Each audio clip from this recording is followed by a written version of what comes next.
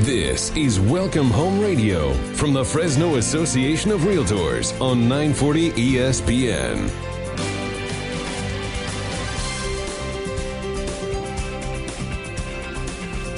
Well, good morning and welcome to Welcome Home Radio. This is Don Scordino, your host on our Valley's most informative real estate talk show. This hour is being brought to you by the Fresno Association of Realtors, and the goal that we have is to provide our listeners with some really good facts, some really good information, so that you can make really good decisions. And this morning we're going to be going over a few market stats, which maybe right now is a little bit more telling or more interesting than normal because we are in a definite, well, we're all sheltered in place. So how is that affecting the numbers? And to help me dissect these numbers and come up with everything is Mr. Craig Barton. He's a broker at Valley-Wide Home Loans and Real Estate. Good morning, Craig. Good morning, Don. How are you doing, buddy? Great.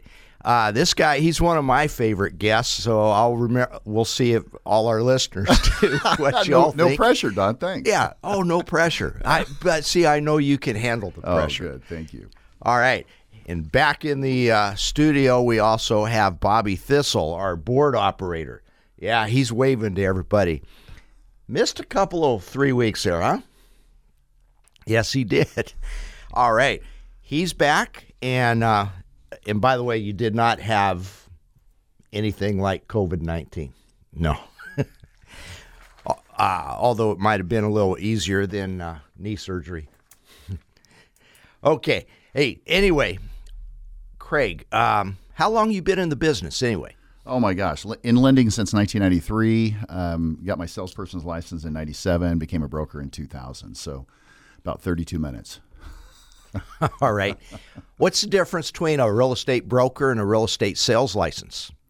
Well, it's additional testing and experience, possibly, as well as education, and it gives you the ability to be able to have other people work for you. In other words, other salespeople will actually work for you. Mm-hmm. Simply put. Okay, yeah, that's a good one. So if you're licensed just as a salesperson, you have to work under the supervision of a broker. Yep. But a broker can supervise themselves and others. Yep, absolutely. All right. Let's talk about some local statistics. And it's important to be local because you hear things on the news that the market's dropped, the market's in a slide. Right. The market is tailing off. And I've even heard statistics of 39%. But locally, that's not what we're seeing. No, not the case at all, for sure. Now, one thing I think we can agree on, it's lower than what we expected or wanted for this time of the year. Mm-hmm.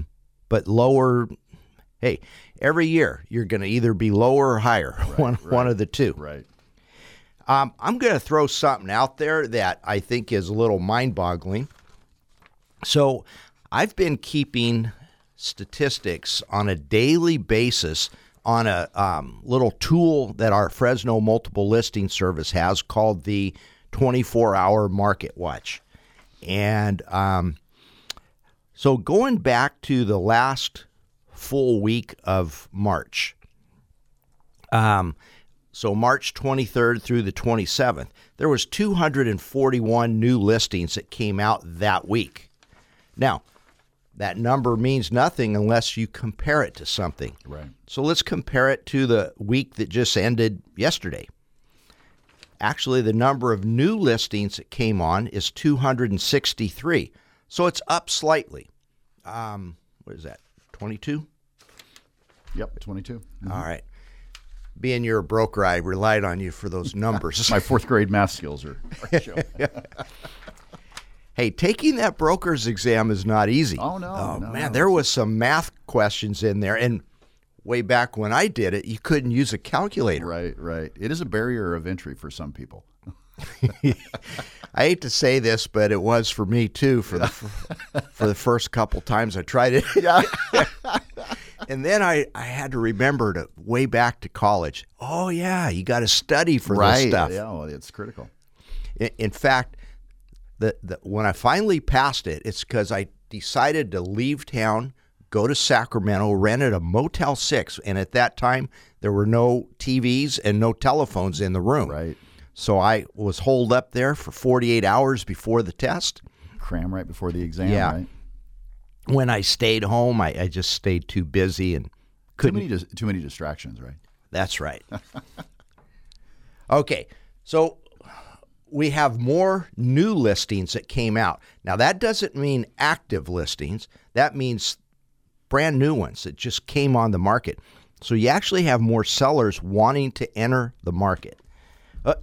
Are you seeing that? Yeah, it's an interesting stat, Don, because of course there's going to be people that are going to be reluctant. And of course there's going to be sellers that I think are going to be misinformed. First thing that people look at, and granted, this is uncharted territory. Even Lee Brands yesterday on his announcement said, I'm sorry, but I don't have a handbook on how to manage things during a pandemic. This is uncharted territory. This is new for all of us. I think it's really, really interesting that sellers are continuing to have confidence, and whether it's they're just tired of sheltering at home or tired of doing anything and potentially moving on, they're making the decision to list their property. Demand, from what I feel, inventory is slightly lower in Fresno County. Single-family residences, we're under 1,100 active listings, which is less than 1.5 months active inventory. We are low, but what helps to create demand or continue to keep demand so high, unlike the last Great Recession, is the interest rate environment is so amazing right at the moment. This is the time of the year where more sellers contemplate moving on. It is literally the best time of year to be able to sell if you're a seller, and the stats continue to show that based upon the number of new active listings. Mm-hmm. And you bring out a good point about the interest rates, because it's not always just one factor makes the pendulum swing. Absolutely not. Consumer confidence and consumers' confidence in what they can afford is so affected by multiple variables, and interest rates is a big part of it. Wow. I'm glad you said that just now. Consumer confidence in what they're able to afford. So I've been scratching my head the last month saying, okay, for the longest time, I've always said I would rather have consumer confidence versus lower interest rates. Yeah. If you had, so I've been a believer in that. And It's like, well, consumer confidence can't be very high right now, but you hit the nail on the head. It's consumer confidence in what you can afford. Sure. I think it blurs the lines in a positive way for us and as far as the market's concerned. Mm-hmm. I was talking to one of my renters yesterday, and he was saying, that we're going to be calling you soon. We want to start looking to buy a home. Mm-hmm. And I said, I want you to know I love having you here in this home, but I'm a believer in home ownership, and you should. Yep. And I kind of helped draw the path. And I said, besides that, I think my rents are a little bit low. However, the interest rates are really low. Yeah, sure. You're going to find you could buy this same house for almost the same payment. Yeah, absolutely. Yeah. Yep. Helps a lot of folks have a lot and of then I confidence, used my good line on them. I said the best form of rent control is home ownership. Yeah. That's a good point. Yeah. A 30-year fixed rate mortgage. You know what your payment's going to be in the year 2040. Exactly. Yep. Now, here's the very telling one is pendings. So what that people put their home on the market? What if they can't sell them? Right. Well, in that same week, at the end of March, 205 homes went pending. This past week, 287. Mm-hmm. That's a significant rise in activity. Yeah, certainly is. Statistics are you just hit it right on the head. Is statistics help to show us trends, as long as the data isn't so lagging and it just takes time to get to us. But in this situation, it shows that people are still out looking to buy, and a lot of this demand, I think, is pent up from prior to March 16th or whenever we originally got the initial stay-at-home order. And honestly, the sooner this wraps up, most economists say, I follow Barry Habib with MBS Highway, and he's a great resource. And he says that whenever they've seen historically something as far as a quick dip, a pandemic or something like this, SARS, I screwed that up. SARS, MERS, that the economic dip is quick, but the economic bounce off the bottom is just as quick, if not quicker. So I think what this is showing us is that, as far as the housing market's concerned, there's not going to be a dip. Folks are interested to hear that, oh my gosh, we've seen a dip in housing prices, because every seller wants top of the market, but most importantly, every buyer wants a deal. Well, I hate to say this as far as the buyers are concerned, but get while the getting's good, because there's not going to be a softening. From what I hear, there's not going to be a softening as far as housing prices are concerned at all. Maybe a slight slowing as far as appreciation is concerned, but that's about it. The moment that we get, and I say through this, which again, this is all so uncharted, but the moment that we get through this and pick up some confidence, you're not going to see a slowing. You're going to see a slowing as far as appreciation, but not a huge dip as far as housing prices at all. Off the numbers for a moment. How has your time of day been the last month? Are you staying just as busy as you were? Absolutely busy. If my wife's listening, she can definitely concur. There's been nights where I'm at the office till 7:30, 8 o'clock, and other nights, I'm able to get off a little bit earlier. But the demand is still there, and it helps as well because I'm a mortgage originator as well as a real estate broker, and real estate is probably 60% of what I do, and mortgage is probably 40% consistently. Whereas now, with mortgage rates being in the very low threes, and there was a time beginning of March where 30-year fixed rate mortgage with loan to values less than 80% and a credit score of 720 or higher, we were down at 2 3/4 on a 30-year, 2.5. On a 15-year. The market got super volatile right after that, and now we've really settled down and we're back in those, in that ballpark. But yeah, it's super busy, Don, for sure. Okay, now for anybody out there who's saying, yeah, but so what that pendings are way up? I'll bet they're all falling out of escrow. No, that's not the case. No, it's not. And once again, here are the local numbers from the Fresno Multiple Listing Service. So I tracked back on the markets. So that's something that goes into escrow, falls out, and is back on the market. That last week of March, 102 back on the markets. This past week, 71. And a lot of those back on the markets, Don, could have been simply this, because second, third week of March, there were tons, and I say literally tons of folks that because of the volatility in the mortgage markets, what happened is that if your loan was not locked, then many wholesalers, many retailers would put in different thresholds. In other words, if you had a 590 credit score, you could get an FHA loan, not an issue, as long as you got an approved eligible. But in order to protect themselves, because of all the potential, we've had how many first-time unemployment insurance claims? Over 30 million in the last 6 weeks.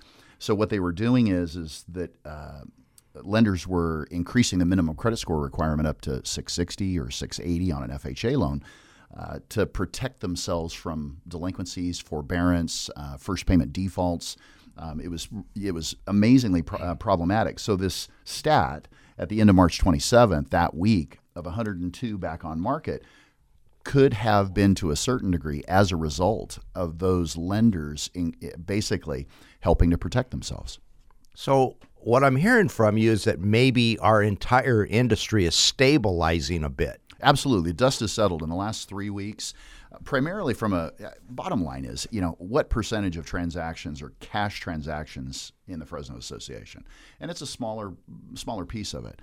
So if you had government financing and the government market was super, super volatile, but until the Federal Housing and Finance Agency stepped in literally within the last 2 weeks and said, your exposure as a servicer, servicers have to make payments to the underlying investor if they don't receive payments, even if they don't. So obviously 30 million unemployment, or in excess of 30 million, causes potentially a huge problem for servicers. FHFA came out within the last 2 weeks and said, we're going to limit your exposure to 4 months. Mm-hmm. Still a problem for servicers when you're talking those types of numbers, or a potential problem for servicers. So the dust is settling, starting to normalize, and it appears that everything's headed in the right direction as far as mortgage markets and financing is concerned. Okay, and when we get back from our first commercial break, we're going to talk more about this, and maybe that I was going to say the F word, forbearance, right. Or forgiveness not a free ride. Okay, we will be talking about that when we get back. Thank you very much.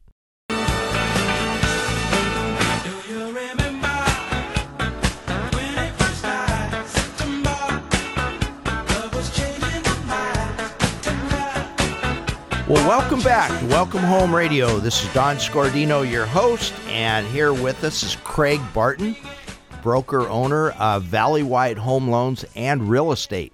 And you bring an interesting perspective, Craig, because you do lending and sales. Right.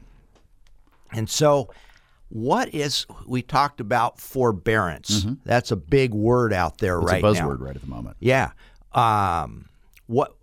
What does that do to a buyer, a borrower? Yeah, well, for forbearance, number one, it isn't a free lunch. What you're doing is you're basically what the servicers are telling you is if you're eligible and you've been impacted economically because of this virus, that you may have the ability to qualify for forbearance.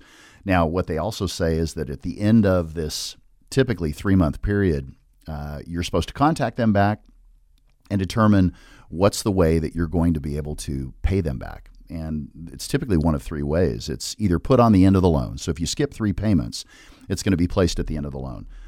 Or those 3 payments are going to be split up over a certain period of time until you can pay them back. And it might be 12 months as an example. So basically you take 3 payments divided over 12 and then it's added to your existing payment. So the problem there is that if you're wanting to, and it's really super ironic because I was meeting with a client this week on a purchase of a second home, and when I was going through his docs, I noticed that there was a comment at the top of the mortgage billing statement that said no payments April, May, and June. Well, what also people don't understand, depending upon how it's going to be reported to the credit report, and they are saying that there's not going to be any derogatory that's reported to the credit report because you're in forbearance. But if it is determined, which it will be, because whenever you go to apply for a mortgage and you have an existing mortgage, every underwriter is going to require an updated mortgage rating through the month of closing. So last payment made is March. Well, let's say you skip April and May. When the underwriter, one of the conditions is going to be updated mortgage rating on your Wells Fargo or Chase mortgage, and it says it is in forbearance, that loan is automatically turned down. So there are consequences. So it's important that people don't take forbearance lightly. And if you can make your payments, make your payments. I think it's important that our consumers understand the difference between forbearance and forgiveness. Mm-hmm. 2 totally different things. Forgiveness means that exactly that. It's forgiven. Forbearance just means putting it at a distant time. But in the lending world, specifically the mortgage world, forgiveness, can it have bad repercussions? I mean, is it going to show on the credit report that the lender had to write off? That's really a good question because, the last word that you just said was write off. If there is some sort of forgiveness, Just like as an example, I had another client that I was working with recently, and they had a timeshare.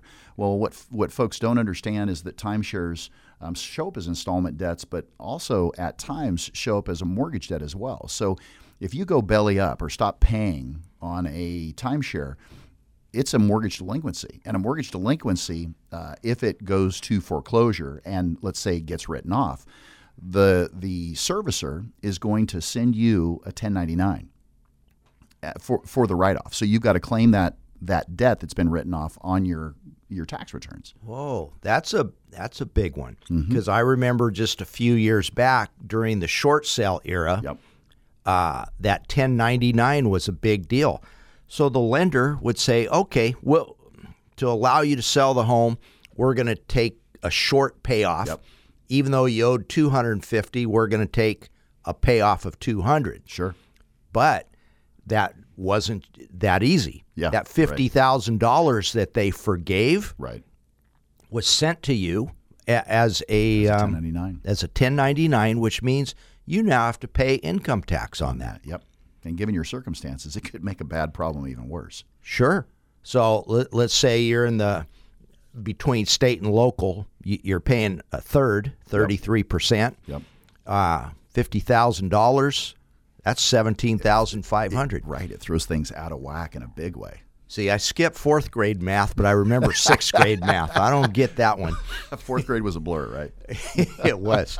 Too much fun back then. Yeah, exactly. Okay, so who should people contact to find out what they should do, forbearance, forgiveness, or even should they apply for it? Yeah, I mean, bottom line is if you can, and I understand this is, again, it's uncharted territory for us. So many folks have been affected in such a short period of time, and they've lost their jobs. Bottom line, and this is easier, way easier said than done. Number one, contact your servicer because they are responsible by law. And that's one of the things that we've learned after this last economic downturn that started in 2007 is that they have a responsibility to help the consumer and far greater responsibility now than they did or even realized starting back in 2007. So contact your servicer. Having said that, it's not that easy because especially when you started hearing about forbearance and hearing about that it was potentially an option for consumers, you'd get on the phone and it was, and I heard stories all the time that folks, I was on hold or the message with Chase was go to our website or the message was due to high call volumes, your phone call will be answered, and it was just horrible as far as the amount of time. I think the dust has begun to settle. I think the writing on the wall is on the wall for some folks as to whether they need to apply or there's greater certainty as far as their employment's concerned. So, but number one, contact your servicer. All right, excellent. And a lot of people have to do the soul searching. Can I really make this payment? Yeah, absolutely. Because the answer is you should, because you're going to probably do it eventually. Yeah. Whether it be through forbearance, which is a deferral. Yep. Or is it, even if it's forgiven, it could have some negative impact. Absolutely. So I'll say you should make it if you can. Yeah, sure. And this is not us being unsympathetic because I'm sure there's people that are listening that are going, my gosh, this is the last market crash. I had pushed all my chips to the center of the table, had expanded really aggressively, and it hurt. It was extremely humbling. It was cataclysmic as far as our company was concerned. We had 12 offices from Merced to Visalia. We were a mortgage banker. We were a real estate company, and literally had to downsize to one office about the size of this radio studio. And so it was horrible. And so I get it. Fortunately, I'm blessed and in a different situation now. But for those folks that are experiencing hardships, contact your servicer, and they are responsible by law to give you options. Mm-hmm. Excellent. And when we get back from our next commercial break, we're going to talk more about how to buy and sell in this new era. Yep. So stay tuned to Welcome Home Radio, 940 ESPN.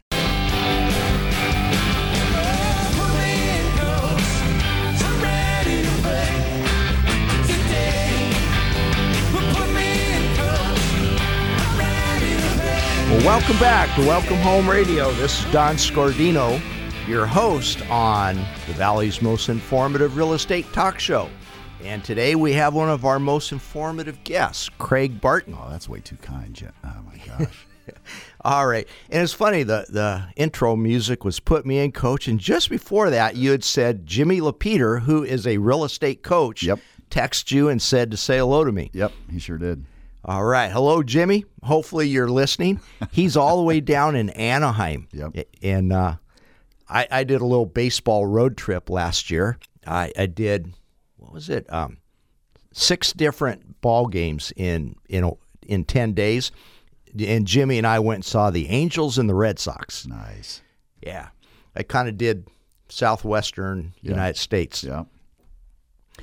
Okay. So, one of the best, maybe even the greatest hitter in all of baseball, Pete Rose. Mm-hmm. I know that's going to draw a little controversy, but the guy could hit. You got to admit that.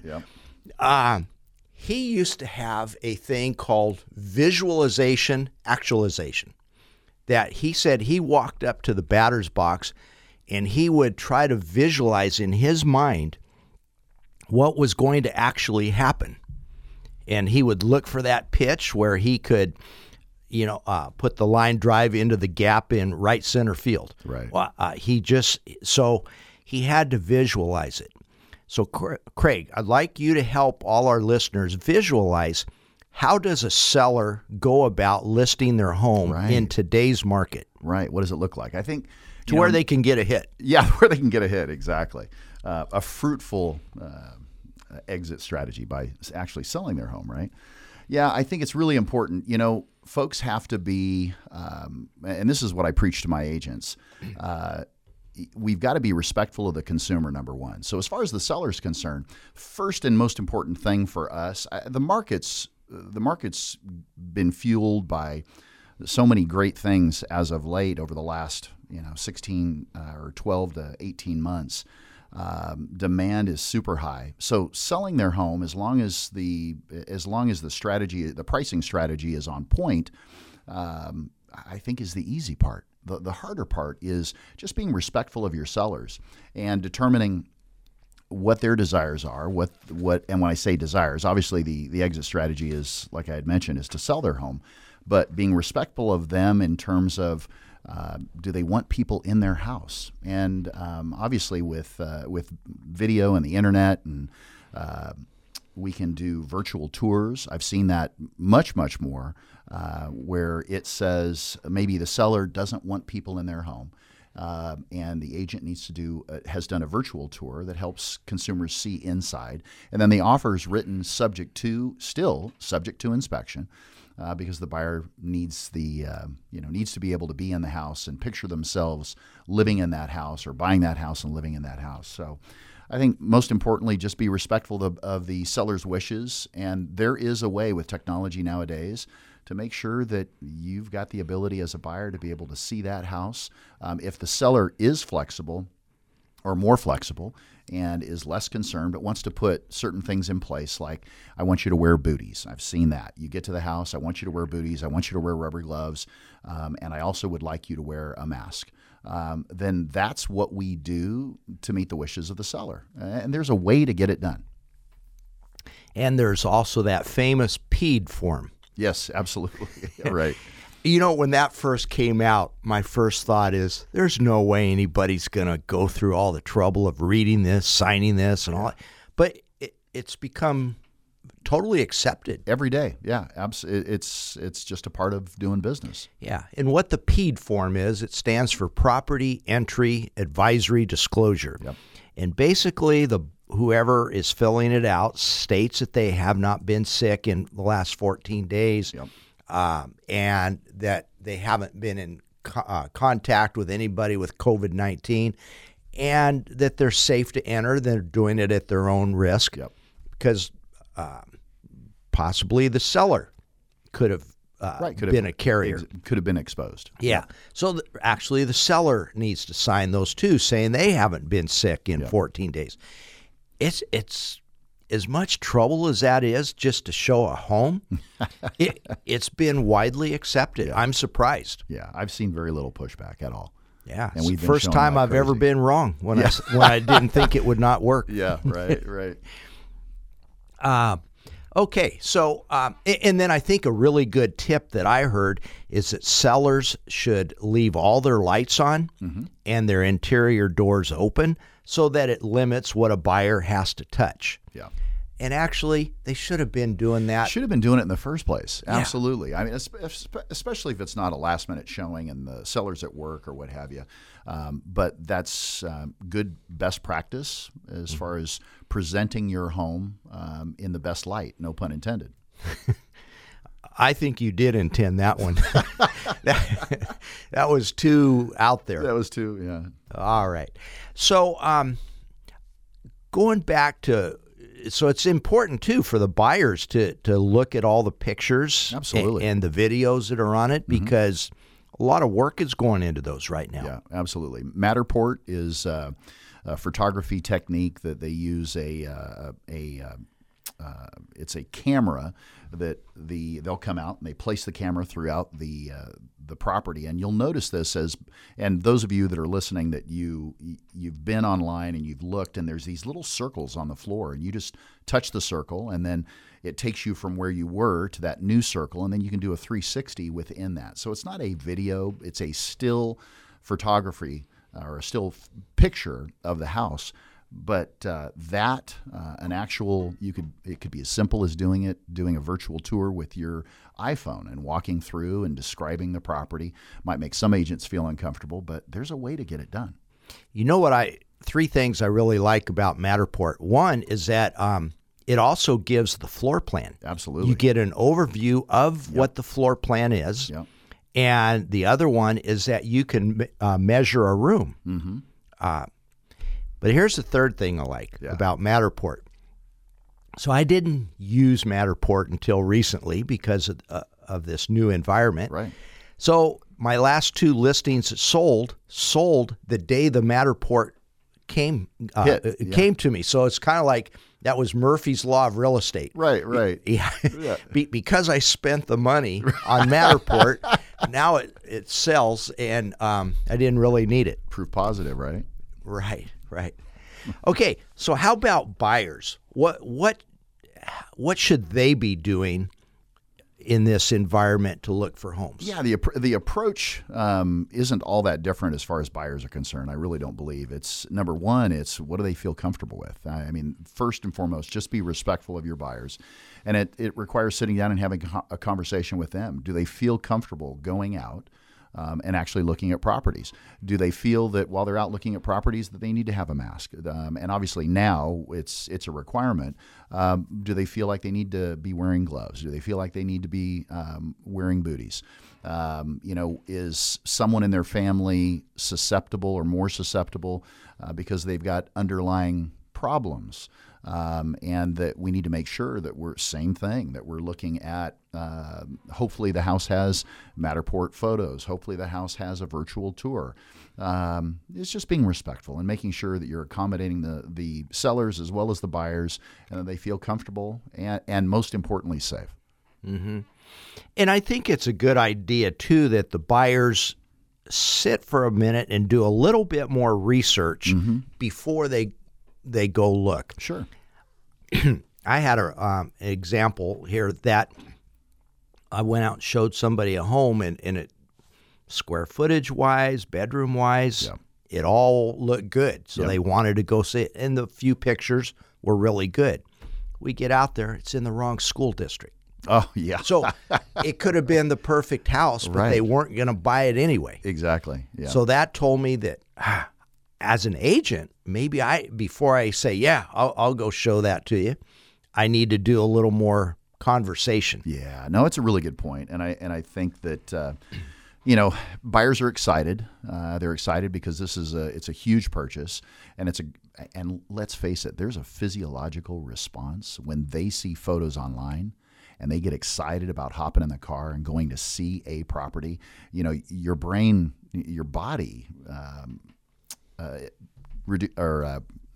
chemicals are released. And so it's a fun thing, and people like that. And sometimes they get a little ahead of themselves. So you're exactly right. Sitting down and having a conversation, making sure that it checks most all the boxes, and that really all you need to do is see it. Mm-hmm. Yeah. Yeah. And even realtors have to be a little bit different right now, sure. too. And I 2 months ago, I would have told you the best way to go look for a house is get in my car and let's go drive and see 3 or 4 or 5 of them right in a row. Yep. So that you can compare more easily. That's what I used to say. Right. Hey, even me, an old dinosaur, has to change. Right. But I am. So, Right. We're all forced to, man. yeah. So what's your best advice to a buyer during this time? Well, it's funny because, again, and I mentioned it earlier in the show, that a buyer always is looking for a deal. The deal really isn't a softening as far as prices are concerned, because that's not going to happen. Now, granted, you could all be calling me a liar, because the longer that this plays out, the greater the likelihood that it does have a greater effect as far as the housing market's concerned, and a potential softening of prices. But right at the moment, do your homework. There's no shortage of resources online. Obviously, talk to your realtor. Your realtor should be the absolute best resource that you've got in terms of helping to set the right expectations, given the economic climate, the climate as far as the virus is concerned. But, just do your homework and be more diligent. Now, here's a little statistic for those people that think prices are going to soften. Yeah. So I did this statistic from March 15th to April 15th. Mm-hmm. I purposely did not do the end of April because that just happened. Yeah. So all the stats aren't in yet. Yeah, sure. So I took a 30-day period of time, and I compared 2020 to 2019. Mm-hmm.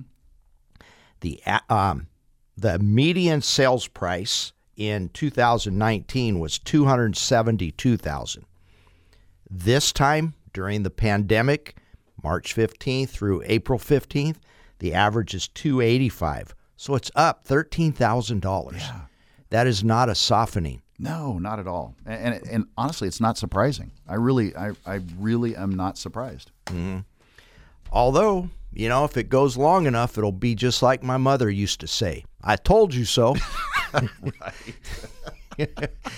Okay, and with that, we're going to go to our next commercial break. Stay tuned to Welcome Home Radio.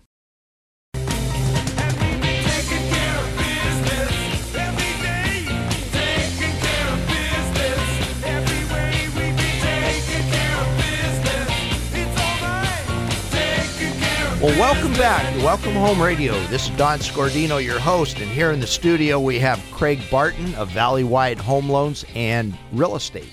And I just learned that you were a history major or just a history buff? No, history major. I graduated from Fresno State in 1990 with a bachelor's in history. My intent was that I was going to teach, and I did teach for 5 years, and then had an opportunity to get into lending and jumped at it and never looked back. Me, I'm not a history major, but I'm a history buff. Yeah. I love it, and I think that we can learn so much from it. They say that those that don't pay attention to history are doomed to repeat it. Mm-hmm. Yeah. Okay, so speaking of that, does what we're going through right now remind you of anything else in history? Keep in mind we have a massive unemployment. We have shelter in place. We have an unseen virus out there. Yeah. What in history does this remind you of? Yeah, so that's a really, really good question. In the last market downturn that started in 2007, there was such great artificial demand that the moment and what created that demand was too many people having access to financing that they probably should not have had access to, because you could just state what your income was. And so when you leave it up to the consumer to say, well, I got that. Well, we didn't, and we learned from it. Demand came right out from under our feet. What I think as far as what more closely matches this, and you brought it up earlier, you had mentioned during the break, 9/11. 9/11 because it was something that happened quick. we saw a dramatic increase as far as mortgage rates are concerned. During that time, we had the 125% loans. That was a product that we haven't seen since, almost 20 years. And that was something that was super commonplace. There was tons of lenders out there making that type of loan. So if your property was worth $100,000, you could borrow $125,000 on it. Exactly. You could borrow, but there was limits, and the limits were, and it's been so long, but the limits were like, max loan amount was $25,000 or $35,000. So they limited their exposure. So you couldn't just go hog wild. You had to qualify for it, but there was a maximum loan amount to help limit their exposure. It most closely feels like that. Now, as far as 30 plus million people applying for unemployment first-time claims over the last 6 weeks, we've lost all the job gains that we've seen since the last market crash in a 6-week period of time. I don't know of any other time in history, maybe more closely resembles the previous Great Depression around the market crash of 1929. So I think there's bits and pieces that resemble certain parts of history, but no one event does it look like. Mm-hmm. So, and here's a perspective on the 30 million people that have applied for unemployment. Somebody said it to me this week. Most of those people are not permanently unemployed. Yeah, they're just temporarily laid off. Right. As long as their employer isn't affected so adversely that the employer can't come back into the market. And we see this, we're seeing this all the time. Employers are being faced with, I might not be able to open the doors again. So it depends upon that. And the more employers that can't come back into the market, then it's not going to be a good thing. Mm-hmm. Also, adding to those figures of 30 million are, for the first time that I know of in history anyway, self-employed people can now apply for unemployment. Right. Never before. Mm-hmm. Yeah, never before. It's amazing. So that 30 million figure hopefully is not as bad as what it sounds. Right. That it's not going to end up being like in the last the last market downturn, that it's long and protracted. Yeah. Right. Boy, and I thought that the Great Recession of the late 2007 through 10, let's say, or 11, I thought that came on quickly, but it didn't. Mm-hmm. It was slow compared to what we're seeing right now. Correct. It was the run-up. The run-up set, I'd say the run-up starting in 2002, helped the buggy gain speed. Mm-hmm. And when we got to the cliff in the beginning of 2007, the buggy just went right over it. Yeah. And back then, and here's how I report it on a sports station, because I'm a big baseball fan. Yeah. I say that there was a 5-year period of time where the housing industry was in the steroid era too. Oh, yeah. About the same time right. home run hitters were. Right, absolutely. No, you hit it. And then we had another 5 years of sedative era where they sedated the market. Right. The lenders became overly strict, overly tough. It was horrible, absolutely horrible. So speaking of lending, do you see that happening right now? Sedation. Well, when you say sedation, I had mentioned it earlier in the broadcast that there are lenders, because of the volatility in the market and the number of jobless claims, that they are wanting to limit their exposure, and they have. They've increased their minimum credit score requirements. Yes, there's still some lenders out there that haven't, or maybe they've adjusted their minimum FICO requirement less than everyone else. What we're finding is those lenders that have large servicing portfolios are the ones that made the most dramatic jump as far as the increasing of those requirements to minimize risk. And those that didn't, in other words, they're more of a pass-through, and that they don't service, and they're just selling that paper, those mortgage-backed securities, they have been affected less. But we have seen that the dust has started to settle. It's not back to normal as of yet, and it's going to take a little bit. Mm-hmm. And that's interesting when you say it's minimizing risk. This reminds me of what the insurance companies have done the last few years because of all the fires. With fire insurance. So if they had a large portfolio in Fresno County, let's say, then to minimize their risk, they became pickier. They started saying, "No, we don't take homes that have a wood shake roof." Absolutely. Or we're going to I had on one of my rentals, they were going to deny it because there was a tree branch hitting the roof. Yeah, absolutely. I mean, that took all of 10 minutes for me to take care of that.